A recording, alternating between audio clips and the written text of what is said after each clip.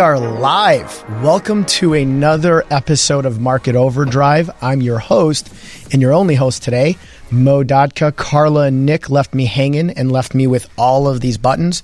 So hopefully I don't goof it up and press these things too much because I love shiny things and there's a lot of shiny stuff in front of me.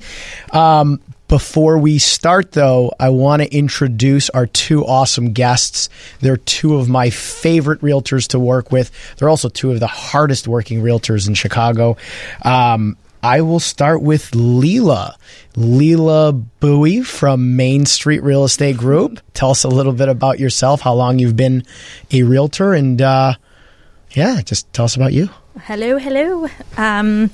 I've been with Main Street. I think this is my third year. Gosh, I should keep better track of that.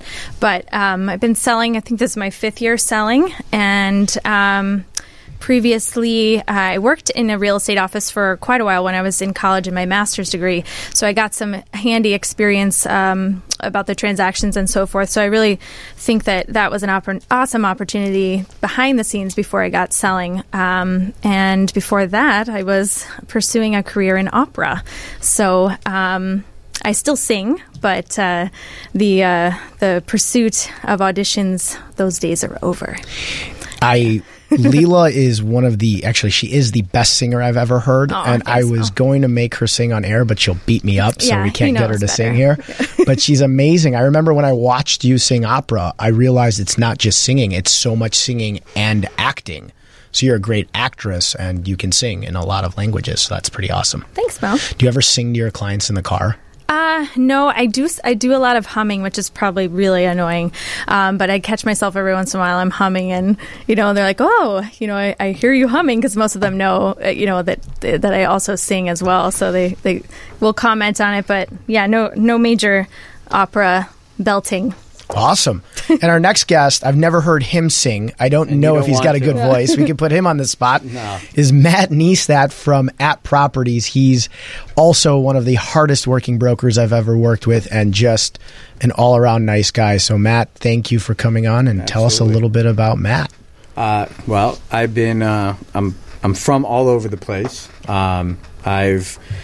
I got into this because I understand what it's like trying to find stuff, and I had a bad experience years and years ago moving to L.A., and when I moved back to Chicago, with my background and my family's background in real estate, it was just a natural progression for me.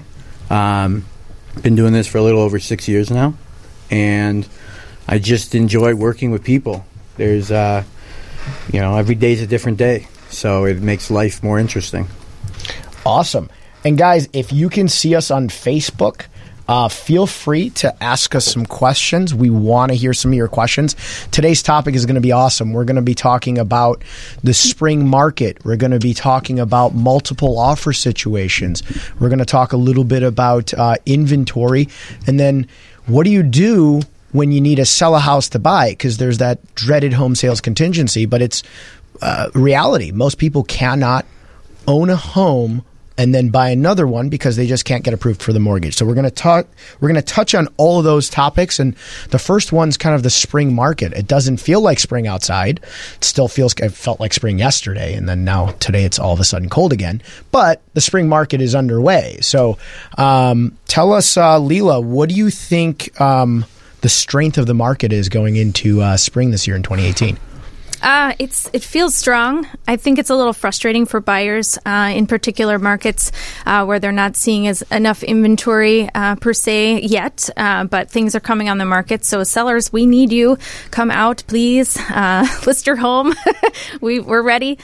So I think it's just certain price points and certain markets are always going to have some lower inventory because there's more buyers, like $400,000 and less. There's probably a lot more buyers than your millions of dollars market. So just more of those homes I think we need. But yeah, it's a strong start, I think, and lots of buyers ready to buy. The strong start makes us realtors really, really happy. Matt, how about you? What are you seeing over at Properties? I would agree with what Leela said. We need sellers for sure. The market is strong. I have not seen it dip. I think that buyers are, despite the rental market, there are buyers out there that want to. I think a lot of it is that they're not finding what they want, and they're driven to the alternative. And I think there's other factors in it as well that we'll probably touch on at some point in the show, but there's definitely a disconnect to the price point, that 400, 500 and under for sure that we're not seeing as much of, because the ultra luxury has kind of taken over in the condo sale world right now. Yeah, and even people who are not in that ultra luxury price point sometimes want that ultra luxury look. It's tough. It's really tough to... people see homes online and everything's accessible. You can go on Zillow, you can go on Realtor.com as a consumer, and you can look at all these places. So you're looking at places, you bump your price point a little bit, and then one bump up, and everything gets really nice. So it's really hard to kind of take somebody who might not be in that budget and tell them, hey, listen, you might not get all of that, but you can buy the place and then renovate it. You and I were talking off air a little bit about people who could just buy a place that's in their price point and over time renovate. But you were saying most people don't want to do that. Right. And I don't know if there was a generation, I think it was more that came before us, that loved the idea of that. And I'm not sure why it isn't that way anymore. For me, I would love to buy a place, spend $50,000, $100,000 less, and move in and do the work over time and spend the money when I have it. And when you go and sell it, you're selling it for more than obviously the hope is. But if you do your due diligence and work with the right people, you'll find that point where you can sell it for even more than what you paid and what you put into it. Yeah, that's the key. You got to make sure that you're a realtor and you're working with somebody who knows what they're doing. So if you're going to buy a home that needs work, you don't want to over improve it unless you're going to live there forever, like I am in my home. I mean, I'm an over improver. I did stuff where I couldn't sell it right now and get all my value back, but I made it for me. But if your plan is to sell, you want to make sure you're putting the right amount of money in so that when you sell, you can get that back. And you're a good realtor like you guys can tell your clients, listen, spend this much money and you're going to get this much back at the end. Do you guys think the interest rate hike, the recent slight interest rate hike, Nick's not here because if Nick was here, he'd be explaining a little bit more about the interest rates, but we've seen a little bit of a hike. Leela, do you think the hike has slowed people down at all, or do you think it's just a bump in the road? I'm not sure about the bump in the road, how many more bumps we're going to have. And I think it's going to get a little bumpy according to some folks in the mortgage industry that I've talked to. But I don't think it's slowing anything down right now. I know for myself speaking, I am in the market to buy. And my husband and I are working towards that and finding the right place. And we see that interest rate. And we saw it jump up in the last 60 days considerably. So, well, for us, it seems considerable. But, we're not in the 1980s, but I think that it is sort of settling in with people that they're going to have a higher interest rate, and so maybe there is a little push for more buyers. Like, oh, I got to lock something in now. Let's get it going. I need to find the right place immediately. So that could be some sense of urgency that's coming out with people, and then I think it is predicted that that's going to go up even further. So I think there's maybe some anxiety with folks, and then. But as far as the long-term effects of that, they say maybe if it really goes up, that home sales will have to come down to sort of accommodate that or, subsidize that in some way. But I'm not seeing that yet. I don't think we're there yet. Awesome. How about you, Matt? What do you think about these interest rates or the slight interest rate hike? Overall, I still feel like borrowing is cheap money, right? Your interest rate is still relatively low, especially compared to what it was at one point. I don't think it's stopping people from buying. I get the question, as I'm sure you two do, what is it, why is it going up? How much is it going to go up? And, when it does go up, it's not stopping people. And they're like, oh, it's gone up, quarter point, a half point. Somewhere. Right. If it jumped up a full point, in the time period there, that might be a different story or more. But I still feel like the interest rates are low enough that, yes, it's affecting, but it's not dramatic where somebody cannot fully afford to, they have to completely put it off. And I agree. Memories are short. I've said this on the show before. People are thinking, oh my God, they were in the 3s a year ago. But they don't realize in the mid-2000s they were 7, 8, and you go back to the 90s and 80s, they were in the teens. So historically, like you both said, it's really, really low. And I agree, money is relatively cheap. You can make a lot more money off of your money right now than it costs to borrow. So if you're borrowing at 4.5%, even if you got to 5%, people can invest their money and make a whole lot more than 5% right now. So it does make sense. It does make sense to still take out loans. And the rental rates are going up. So what's the alternative to not buying a house? You're going to buy a rental where rental rates are going up right now. I was sitting through a YPN breakfast yesterday where Greg Pekarsky, and shout out to Greg, he's an awesome realtor. He was talking about how his business went from doing a lot of rentals to turning a lot of those renters into first-time home buyers. And he said a quarter of the people that our renters end up becoming buyers the following year. And he said the average rental price, and I don't know the exact number, but it was $2,200 to $2,400 a month in Chicago. He said that equates to a $350,000 home. So have you guys seen the same thing with rental hikes? Matt, I know you've dealt with a lot of I've seen a lot of your posts about new high rises going up. I know you're pretty active on social media about that. Seeing a big push in more new rental buildings? So, yeah, I mean, the rental buildings, they're not going to stop anytime soon. Whether or not anybody likes it, they're just, I mean, I think there was an article last week or earlier this week that came out that said there's roughly 4,000 to be delivered by the end of this year and another 3,000 by the end of 2019. Deconversions are, the land is too much, so now developers and investors are going after these buildings. Kennelly Square is a big one that was, in the papers for a while. I think, if I read the article correctly, there was another one in the Loop that just got announced. And I think that the rental market is just going to be there. What I'm kind of hoping, and maybe I'm optimistic, is that some of these buildings will start converting back to condos. Some of the older buildings that are lowering their rental price point because the newer buildings are more attractive will start to convert, and that will help out. But I agree with you. I mean, these buildings, there was one I just saw, an ad came through on my email. They're giving 3 months free to move in there. It's crazy. And to your point about the mortgage versus the rental is, what most people don't tell these renters when they're going to these rental buildings is that when you go to renew, all of that incentive goes away and you're starting off from the base rent. So what do? Do you move again after a year? Do you, try to maybe negotiate, or do you find a place to buy?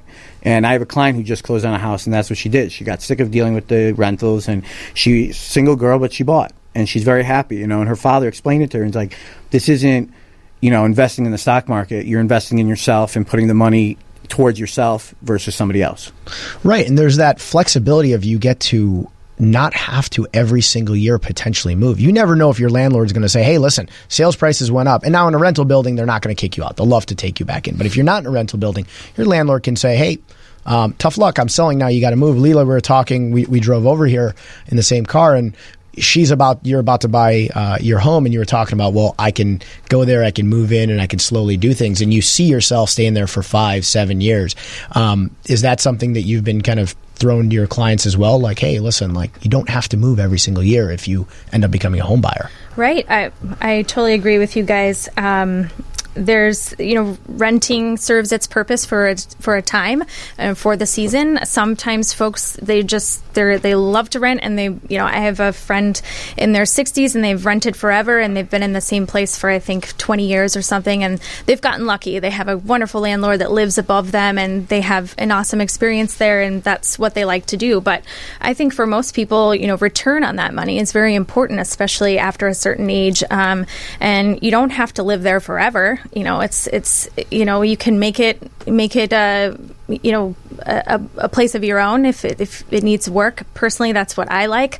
I'd love to go in and put some money into a place and make it what I want. But I think too with rentals that, especially for folks like with dogs or multiple pets, things like that, the restrictions are getting tighter and tighter on those folks who have those type of things that they need parking. They also have pets. They have too many things that they need because they're outgrowing their space, and their landlords don't, they're not going to accept the dogs or whatever. So you have a lot more flexibility with the purchase, not to mention all the other benefits. You're speaking to a guy with a 130-pound German Shepherd in Chicago. They deem that a dangerous dog breed. He's a lap dog, and I got 5 cars. So I mean, Mo, parking's tough. Were you ever a renter? I just can't even. No, I wasn't. I didn't think I so. bought pretty early on, but it's one of those things where I Airbnb'd when I was doing renovation. So I did buy a house that I renovated, and when I was trying to Airbnb, nobody would take me. Because I would call ahead and I was like, I just want to Airbnb for a month. And they would say, and I would say, I have a dog. And like, what kind of dog? I got a German Shepherd. How big is he? 130 pounds. Nope. Sorry. Next. So I was calling people like a renter, and I was starting to feel that myself. It was tough. So I got to ask a Nitro question. And usually we hear like the wheels spinning and the vroom vroom in my headphones, but it's not there. So I'll just make the vroom vroom sound myself. Matt, it's going to go to you, buddy. I'm not going to make Leela have to answer the question. So I got to tell you who the sponsor is first. It's Lisa Jacino from Allstate Insurance Company. The Nitro question is brought by her. Thank you, Lisa. And Matt, we're going to talk about pet peeves. We were talking a little bit before we started the show about some pet peeves here and there. Give me your biggest buyer pet peeve. Not yet. I'm going to come back. Think about it for a bit. At the end of the show, I'm going to come back and we're going to talk about what your big pet peeve is. All right. So as the spring market's kind of getting busy, we're running into kind of the bidding war situation too. Have you guys started to see bidding wars? And I'll give it to you, Matt. What's your angle on bidding wars? Do you do anything in specific to help you guys have a better shot at winning those things? So yes, I just was in a situation, 17 offers. Oh my gosh, that was the same property. Yeah. Were you 16 and 17? Yeah. Oh my gosh, no, I'm serious. That is hilarious. Yeah, it's we didn't plan this. We both had oh my gosh, we have to talk about that after the show. So yeah, that was a great place. I knew what that market was going to be like because I sold a place a couple blocks away last year, and we had it on the market for one day, and my clients got exactly what they want, so we did it and we moved on. But to this point, 17 offers. We had a couple who first time out. It says maybe the second or third place they saw, they didn't need to go out again. And what could you do other than write the sappiest, heartfelt letter? Mm-hmm. I said, remember when you were walking through there, what did you see? Well, they have kids. It looks like they just had a kid and we're about to have one. I go, connection, right? At 17 offers, it's a long shot. 2 or 3 offers, I'm optimistic. And we went back and looked at it, and we didn't get it. I was going to say, because we would have to put a wall up between us right now if you won that offer. Well, I thought you won it, and then you had lost out. I was like, oh my God, I created controversy here. Sorry, keep going. If I had, there would be a big sign all over social media, beat out 17 people. No. Yeah, that's true. But it is definitely, I showed a client of Mo and I's. Mo also does a lot of, Tim and Mo do a lot of the stuff for the attorney side for my clients. And we were out last night. We walked into a place and the agent said, we have an offer, just so you guys know. And then, called me back 20 minutes later and said, hey, we got another one, right? So what do you do? And I'm not one of those. I'm not a car salesman. I'm not, for me, I tell my clients, you have 2 choices. We keep the search going and you just try not to get frustrated, or we go in with our best foot forward, knowing that, you have to make the strongest, compelling argument possible right off the bat. And we pray that between that and me explaining who you are as a person and how easy we'll make the deal on everybody, that it works. Did you get it? No. The 17? No. The 17, no. That's tough because, with 17 offers, somebody comes in. We had one, too. It was a 6-unit, or actually a 4-unit. You could have turned it into a 6, where I walked up with my client, and there was like 20 groups of people outside, and I'm like, uh-oh. And South Shore? No. It was Logan Square, and the place needed work. And there were no photos when they posted it online, but it was right in the FHA window for like a 4-unit. So there was a lot of people there. Lots of cash offers. We weren't cash, so we lost out. But people went way over what I thought the place was worth. So I told my client, and I'm like you, I'm not a sales guy in the sense that I'm not going to let one of my clients buy something they shouldn't. So I was like, listen, this is going ridiculous. Just let's keep looking. The spring market's getting hotter. And we will find you the right property. How about you, Leela? What do you do with bidding wars and multiple offer situations? Yeah, well, I had it was a crazy experience with that 17 offer place. And, my client and I have been looking for a long time. She just literally fell in love with that place. But I have to say, there's definitely, I love the touch with, if it's appropriate for your clients to do the cover letter with their offer and all of that. There's so many different, schools of thought for multiple offer situations, but I kind of think, there's a sort of a tier system that maybe people don't know about, and so I think are we still on? Are we good? Yeah. Oh, okay. I got a FaceTime from Carla. I didn't know if I was supposed to answer. Carla. She's the other guest, so I was like, what's going on? Okay. So, it's funny because every listing agent, like this particular listing agent that we were working with trying to, make an offer on the place, this particular seller and listing agent decided I think they listed on like a Thursday or something, and then they set it up front because they knew that place was hot. They said, we're not going to look at any offers until Monday at 4 p.m. So they went the entire weekend, and they had literally, people came in droves to see this place because it was priced very well. It was undervalued, I think. And so it sort of elicited a bidding war, essentially. So there's that school of thought. Whereas other places that will come on the market, you never know. They could take the first offer they get if it's good. So it's very subjective, I think, to how the listing agent wants to approach it with that buyer too. So that's why I think, it's doubly important to work with a realtor because they can make that connection with that listing agent. They can see or foresee those things that come up. Super important. Other ways you could strengthen your offer: amount of earnest money. If you could try to go above and beyond with that. If you don't have a home sale contingency, which I know we'll touch on later, there are other things you could do, like, obviously bid as much as you can. They have escalation clauses that you can talk about, which some realtors will advise their clients, or their clients don't want to do it. So it's all subjective, again, to that relationship between listing agent and realtor. So, you could try the escalation clause if that works, if it works for your budget too.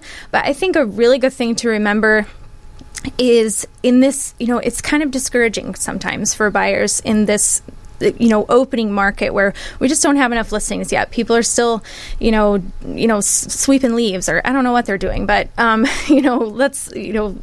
once it gets hotter, I think there'll be more listings, but it's a little discouraging, and I think it gets pretty heated, obviously, but the point I'm making is that, you just never know, and you just have to put your best foot forward. There's no way as a realtor we can know how much that winning bid was.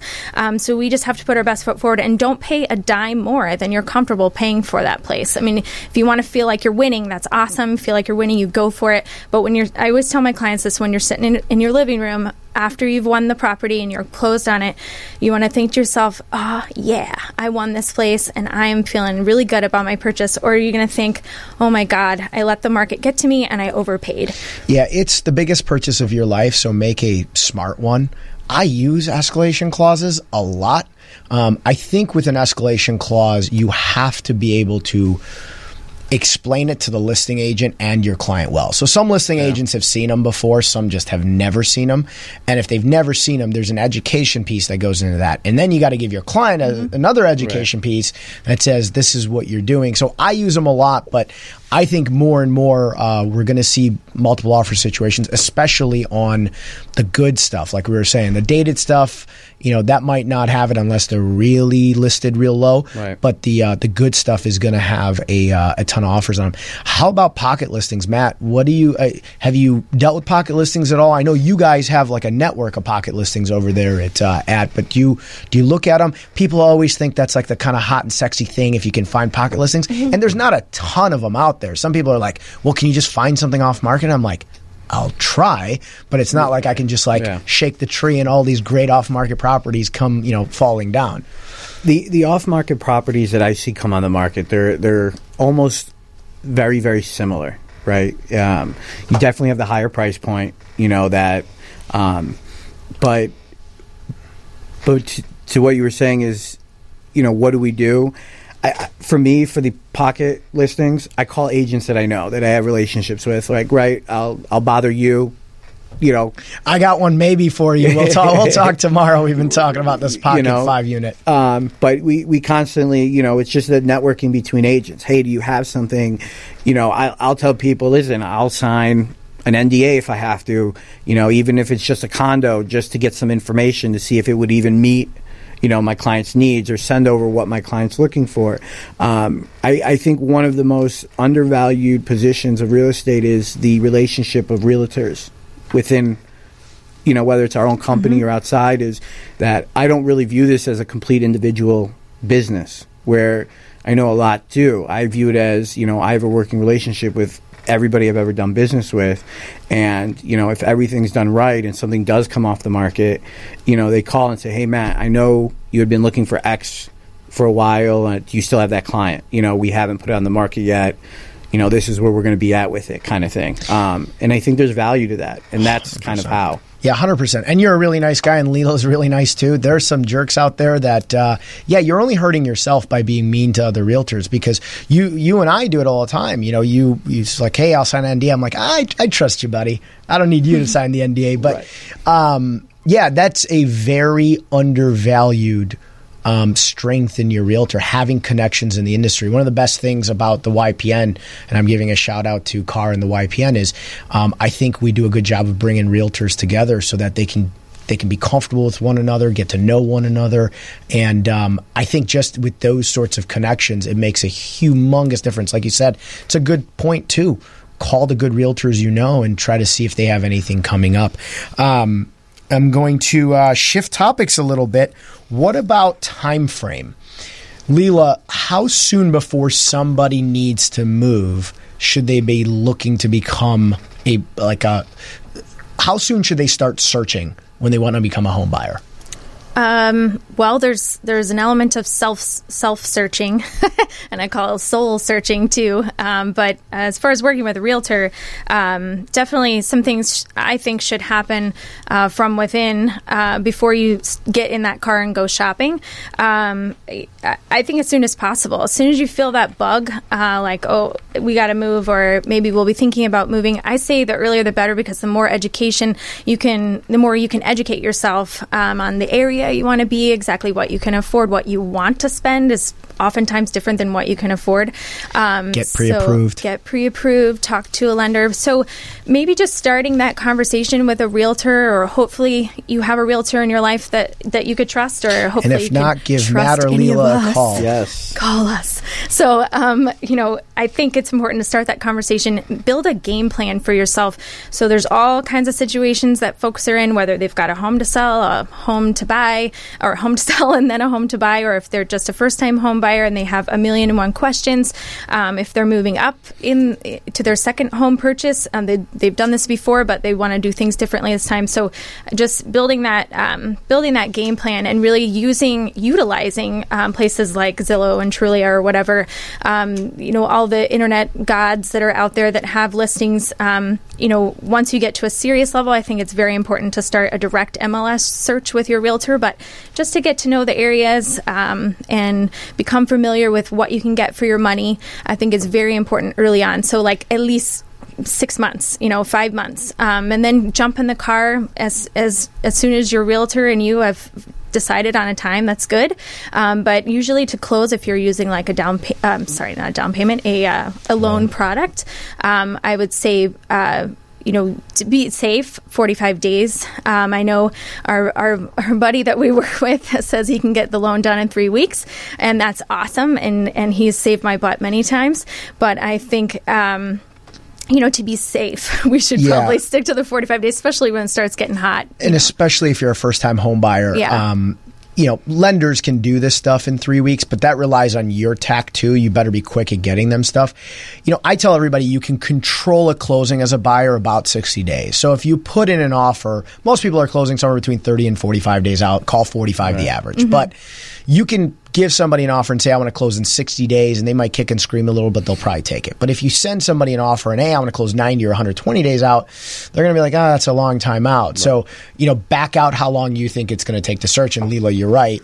Know what you want. If you have no idea and you have like 15 different neighborhoods you want, well, go hang out in those. I tell people, spend a night or a lunch period and go hang out in that downtown area. Go hang out in that neighborhood. Get familiar with it and then narrow your search. Go do whatever you got to do. If you're the type of person that goes out for dinner, go hang out in that downtown at night, and just have dinner. But just get familiar with where you want to be and definitely get pre-approved because two reasons. One, if you start looking at, $500,000 homes, but you're only approved to 400, it's going to be really hard to get that really nice home out of your head.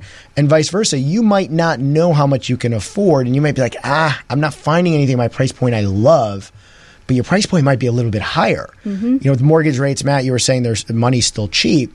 Every $100,000 on your mortgage roughly works out to $500 a month. It could be a little bit less, but you might be approved for more than you think. Now, you touched on there's two different types of people buying. People who are renting and turning into buyers, and then people who have to sell to then turn into buyers. Matt, that's a dreaded home sales contingency. Is there a tip, tricks, a bunch of them that you think if you got to sell a home and buy one that you would utilize for your clients? So, the biggest thing is So I'm dealing with this right now, which Mo will also be dealing with shortly, as soon as we find the place. What I've told them is, and we've had the conversation about how we do it, because in my opinion, the biggest mistake is finding a home that you want to buy and your home's not on the market yet. And I think that's the first step, is that your home has to either be ready to go to market immediately or it has to already be on the market. Because if you put in an offer on something and you don't even have it on the market, that person's going to say, when is it going to be on the market? How long is it going to take? Not every neighborhood is Lincoln Park, Wicker Park, Lakeview, that properties sell quickly. And so that's what we're going through now, is getting it ready. Once we go to market, let's start looking for the right home. Let's find you the right home, and then it's giving the other person on the other side of the deal as much information about what you have, right? What neighborhood you are in, what type of home, price point, so they feel comfortable with it. I was in one a couple of years ago, and it was the first one I ever did, and the other side of the deal didn't want to give their buyer's information to us, and my buyer was buying. He was moving to Illinois, so he was using, different realtors, and the other realtor didn't want to give us any information about the deal. And how can I explain that to the listing agent, what kind of deal we have, how solid it is. It was like a fight. It's transparency. Yeah, I agree. Yeah, that's ridiculous. Yeah, that's nuts. I mean, you got to know your audience. Do your diligence, too. Right. Somebody is trying to sell their home to you as well. Make them comfortable. And I think you hit it right. You got to be very close to listing your home or listed. And if you're very close, I send the photos of what I'm going to list. I send my CMA. I tell them what I'm going to price it at. So I send them days on market for similar homes. Like, guys, don't worry. We'll be under contract quick. But if you're like, hey, I want to buy your house, but I don't know when I'm going to list my house. Well, think about it. Put yourself in the seller's shoes then. You got to think you're not going to be okay with that. And I always tell my sellers when they're selling and buying, you're about to be a seller too. If a buyer now came to you with that, would you be comfortable? And typically they're like, no, I wouldn't be. But yeah, obviously getting listed right away. And I tell people sometimes, list right, list smart, get under contract in your home, and then again, use that 60-day control window. So if your buyer's like, I want to close in 45, maybe ask them to close in 60, and then you have 60 days to really find what you want, put the pedal down, find your next home, and then hopefully a really good lender gives you up to about 3 weeks worth of time where they can close and you're okay. Right. Leela, how about you? Well, Any I tips? was going to say, like, sort of the flip side of that, where it's really like gauging your market too. If you're moving from a completely different market, and getting into a situation where you're in a competitive market versus, so I have some clients moving from, from west suburbs, but way west. And so the market's a little different over there, at least in their realtor's opinion or in their opinion. So I had a good relationship. I'm making a good relationship with that other realtor because they're going to buy here in the city. And, they may have to sort of wait for that property to sort of move and then make a quick decision over here. But taking that time to really educate yourself about where you're moving and what you're looking for so that hopefully that property is magically there for you when you need it, when they get a contract on their home. But they've been listed for a while. So sometimes it could take months. It could take a year to sell your house, depending on what market you're moving from.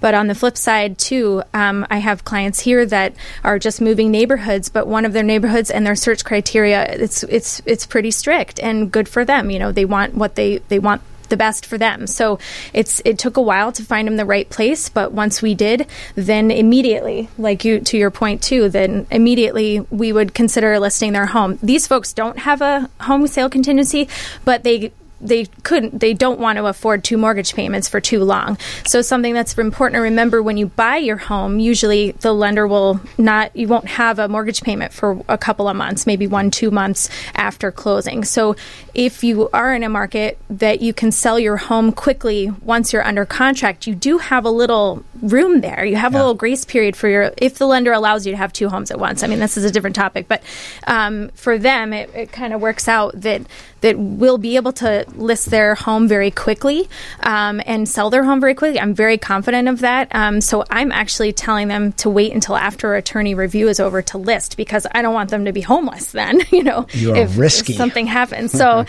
so we it really is just dependent on the person and the client and maybe their risk level. Some people take out home equity lines of credits to try to fund their next purchase. I mean, there's all kinds of stuff that people do.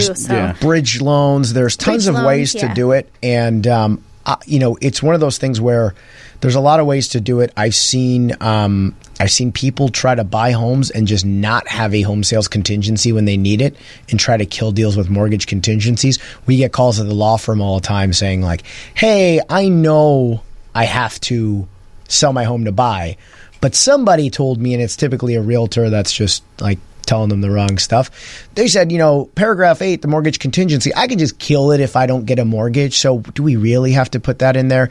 And I tell people, be honest, because technically your mortgage contingency, and this is for all you realtors that are telling your clients this, it means that you are in good faith attempting to get the mortgage. If you know that without selling your home, you can't buy the next home, you can't just kill under mortgage contingency. Now, will every other side's attorney or seller check up on that when they get a mortgage denial letter? Maybe not, but if they do, you are definitely in breach. So I see it happen all the time. I've seen it happen on my files where I'm the attorney and somebody kills the deal and then I find out they're selling. Me and Tim will do a little bit of due diligence. Dirty. We'll make sure you don't do our clients dirty. We will we'll look into it, but it happens from time to time. Do you see that, Matt? Luckily, I have not. I have not. Okay, luckily, that there's not a lot of things that anger me, but that would definitely, again, there's anybody can look up if somebody has a mortgage. It's not that hard to do, and so why lie? Just the transparency thing, right? That's what it's about. One of the things I even thought of as we're sitting here about how to go about it is if you need more time and let's say the other person's already moving out and it's a financial burden on them and you can afford, the extra payment, maybe offer to say, I'll whatever your carryover costs are for the 1 or 2 months to keep things on track, we'll take care of if we have to at that point. Right. There's ways where you don't have to kill the deal right away. It's creative. And when you're working with realtors like Layla or like yourselves and attorneys, and you have the creative way of figuring those things out. Yeah, and that's a key. Again, the worth of your realtor, especially one like these two that has knowledge to get creative and has seen these situations, realtors are worth their weight in gold. I see a lot of attempts at cutting realtors out of the industry, and that's a totally different topic that I'm very passionate about and I won't get into. But the industry needs realtors. So if you're a consumer, not a realtor or lender listening, you need us. You can't cut us out. We're here to stay. We're not going anywhere, especially the good ones. And we know where you live. Yeah, we know how to find out where you live. Nitro question. So I got to come back to it because we are getting close to running out of time. Wow, that's going fast. I know it went fast. Time flies when you're having fun. Or they just speed the clock up and they're like, you guys are boring us. They speed that clock up and they're like, get off the air. No, I think we're having a good time. So Nitro question. Answer it, buddy. Pet peeve. Pet peeve. I'd say it really doesn't just fall with just buyers. I think it's... sellers. You're going to get it too. Agents, if you can't make a showing, something happens, it's life. It's part of it. Shoot a text, an email, call. Hey, I'm not going to be able to make it. I don't even care if I'm there early and you're on your way. I just, I want to know. I had somebody, and the reason it's so fresh in my brain is I had somebody just do this where they said they would email me. They never did. Then I shot them and said, hey, I know you're really interested. Are you still planning on swinging by? Didn't respond. And then 30 minutes after the appointment was set, they call and say, hey, we're here. And I wasn't there any longer. Right. Why, after attempts that day and the day before to just confirm everything, why would I assume that they'd be there? And she was nice about it. She understood, but it's just communications. We understand that life happens and things happen as realtors. Like, it's our job to be there, and we take on whatever comes, from your life. That's what our job is too. I cringed when you said that because I agree.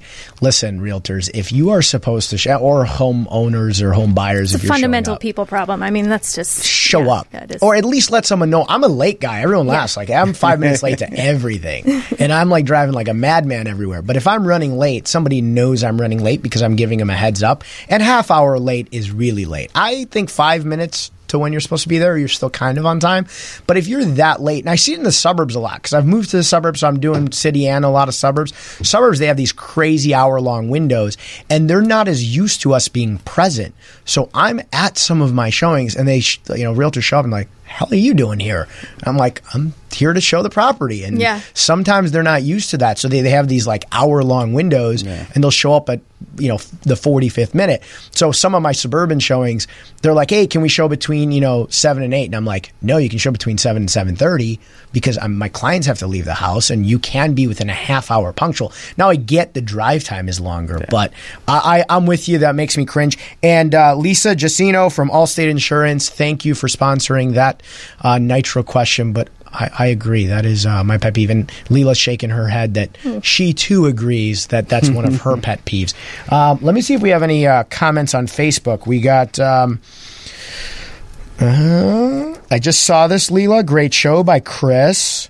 Kyle Berger says he's looking good, Mo. Well, that's very nice of you. We got a... Carla FaceTimed us, and then that's when we kind of went out for a second. I know. I think she forgot we're completely on air right now, but she's watching. So hi, Carla. Jim, who changed his Facebook name to Jim Bird, but it's really Jim Patak. What's up, Jim? He said dealt with that exactly. Found a place, then decided we had to sell. Jason says go Matt, and then Nick Mametti, my man crush on the show. Look at Mo, all grown up. Good work, man. High five. Thanks, buddy. All right. Give me, for both of you, one or two quick tips for somebody who's about to get their home buying process started. Leela, ladies first. Give me some tips to somebody who might be watching, is thinking of starting the home buying process this spring. Home buying or home selling? Because I know we touched on some either. Home buying. Run it with home buying or home selling. Okay. Two tips for either or. I'm gonna do some home selling. And then you're gonna get the buying. Or whatever. Right. That's you can perfect. say whatever you want. So two things that I noticed just during my it's funny, like you notice a little more things sometimes when you're shopping for yourself. And, in working with buyers, and this is important to them. They want to know what the layout feels like. And I have a few buyers that they've taken the time to really narrow down in what they want in a place and what they want in a layout, and it's something very specific. So if you're going to list a property, ask your realtor if in their marketing materials they will offer a floor plan of your home.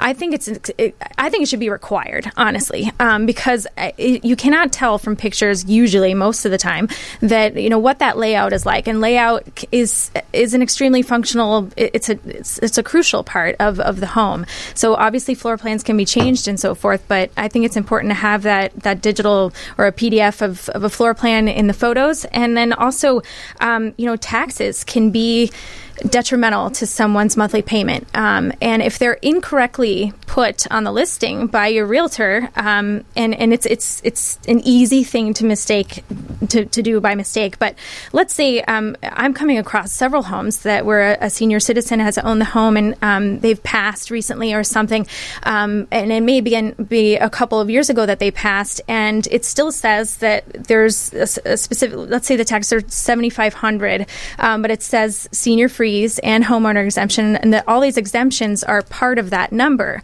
When really, when I look it up directly from the Cook County or Will County DuPage website, assessor's website, it actually says that they haven't gotten an exemption in 2 to 3 years. So that number will significantly rise or fall based on those homeowners exemptions or whatever being a part of that tax number. So they're just reported incorrectly so many times, so often, that I feel like, it's easy for a buyer just to scroll past it because they're like, oh, taxes are too high. Don't be lazy. So, yeah, it sounds really simple, but it's an easy mistake that can cost a lot of buyers walking past your listing. Yeah. I don't even when my clients tell me my taxes are this much, I don't trust it. I actually go on the county's website and I pull up the exact number. It's public knowledge. Yeah, you can do that. And I get a lot of people, and I don't want to poo-poo Lake County here, but I'm going to poo-poo Lake County for a second here. But, when you're moving from, a lot of times I'm dealing with Glenview, Northbrook, Deerfield. And I love Deerfield. I put a lot of clients in homes in Deerfield, and taxes are fine for the most part. But the difference of $8,000 a year taxes for the same home, that's $600-700 a month. You can buy a $100,000 nicer home in a different township with $8,000-9,000 less taxes. So taxes are definitely a consideration people have to take. And it's not to say don't go someplace and pay high taxes. My taxes are ridiculous. You can also, if you have tax questions and if there's a senior freeze or a homeowner's exemption and you don't know how much the values of those things are, and if they're accurate, but you don't know if the senior freeze drops off, how much that is, reach out to your real estate attorney. They can typically calculate that. If you're calling our firm to I can calculate it. Whoa. I know how to do it. Good for you. Because I've been doing it on my own search. So you can figure it out. And it could make a difference in your monthly payment, hundreds of dollars. Well, huge. Not to interrupt you, but I think that's like the biggest misconception, in my opinion, is that you get pre-approved for X amount, but you're not, that's not what you're really looking for. You're looking for a monthly payment that you can afford. Combo. Yeah. Because, like you were saying, Lake County versus Cook County, your taxes could be a $10,000 difference, and all of a sudden that $400,000 house that wasn't affordable can jump, potentially even more than that. So, every bit of those numbers definitely make a big difference for somebody. And Matt, you're exactly correct. It's in assessments, you see it in the city. So when somebody says you're approved for $400,000, there's a monthly payment that you're approved for, and now they've estimated taxes and estimated HOA fees. And Matt's right. So if you're approved for $400,000, and then you want to go buy a place that's $400,000 but has $1,800 a month assessments, you might not be approved for $400,000 anymore. It might be much, much lower than that. So that's absolutely correct. Now give me your one or two tips to somebody who's looking to become a buyer. So we said it earlier, and it's said over and over, but talk to a lender. No matter what anybody tells you, you need a lender to run through the financials with you, because thankfully, I've never been in a situation where somebody was out, didn't get pre-approved, and saw something they liked and then couldn't get it. But I have been in several situations where we were looking at one price point, and I said, who is your lender? And this is when I first was getting into the business. Oh, we haven't really gotten it pre-approved yet. We just did basic calculations. This is what we think we can afford. And go talk to a lender. I can give you names. You can go to whoever you want. Doesn't matter. But you need somebody to run the numbers for you. And all of a sudden, one of them was $200,000 more than they thought they could afford. Wow. They had no idea. And that makes a huge difference, as everybody would know, in what they can buy. So thankfully they got excited about the home buying process. They were no longer upset that they weren't finding what they wanted. The other thing is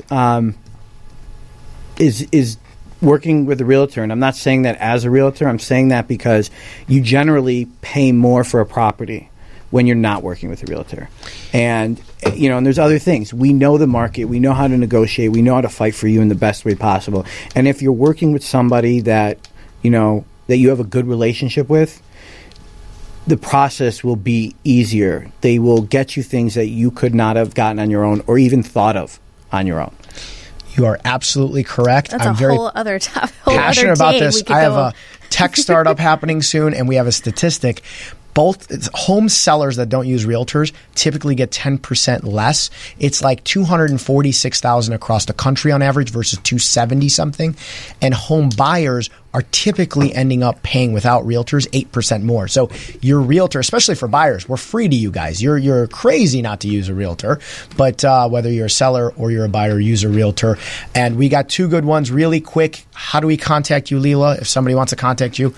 I don't know if you want to put out your phone number out on air. Oh, I don't care. It's whatever everywhere. you want. Go for Call it. me. I have no shame. Go for it. 312-965-8405. And this will be recorded so you can rewind and go slow and write it down. But I'm Leela. I'd love to help in any way I can. And Matt, I don't know if you're going to get a bunch of people just calling you like they might call Leela, but That's give us your contact information. My phone number is 847-714-2913. You can find me through there, social media, company's website. My website will hopefully be up soon. You can find us. We're not hidden. You can Google our names. We're real estate agents that want to be found are easily found. That's right. All right. I got to thank our sponsors, so I'm going to read off of this. We got Mike Randick and Carmen Carbonara of Stewart Title. Thank you guys at Stewart Title. Tamika Scott with Money Matters Financial Peace. She's an accountant. Tax season's coming up, so if you're not doing your taxes, give Tamika a call. Denise Edenhofer with Fidelity National Home Warranty. If you're buying a home warranty is a really important part of the process. Give Denise a call. Give Fidelity National Home a call. Get a home warranty. Jana Diaz with Credit RX. If your credit's not good enough to buy yet, get credit repair. They can typically do it really fast and get you into a home really quickly. And again, Lisa Jacino with Allstate Insurance. You cannot buy a house without insurance, so give Lisa a call to get some insurance. And that's about a wrap. So Nick and Carla, I didn't goof this one up. You guys let me land this plane with no problems. Thank you for tuning in to Market Overdrive. You guys can find us on Facebook /Market Overdrive. You guys can find us on Instagram. You can find us on YouTube. I think we're on Twitter too. You can find us anywhere there's social media. We'll be back next week and on at 5. Paddleboards. And on what? On paddleboards and kayaks. Yeah, anywhere. You can find us anywhere. We're everywhere you want to find us. Next Thursday again at 5:30, we'll be back. Thanks for listening to and watching Market Overdrive.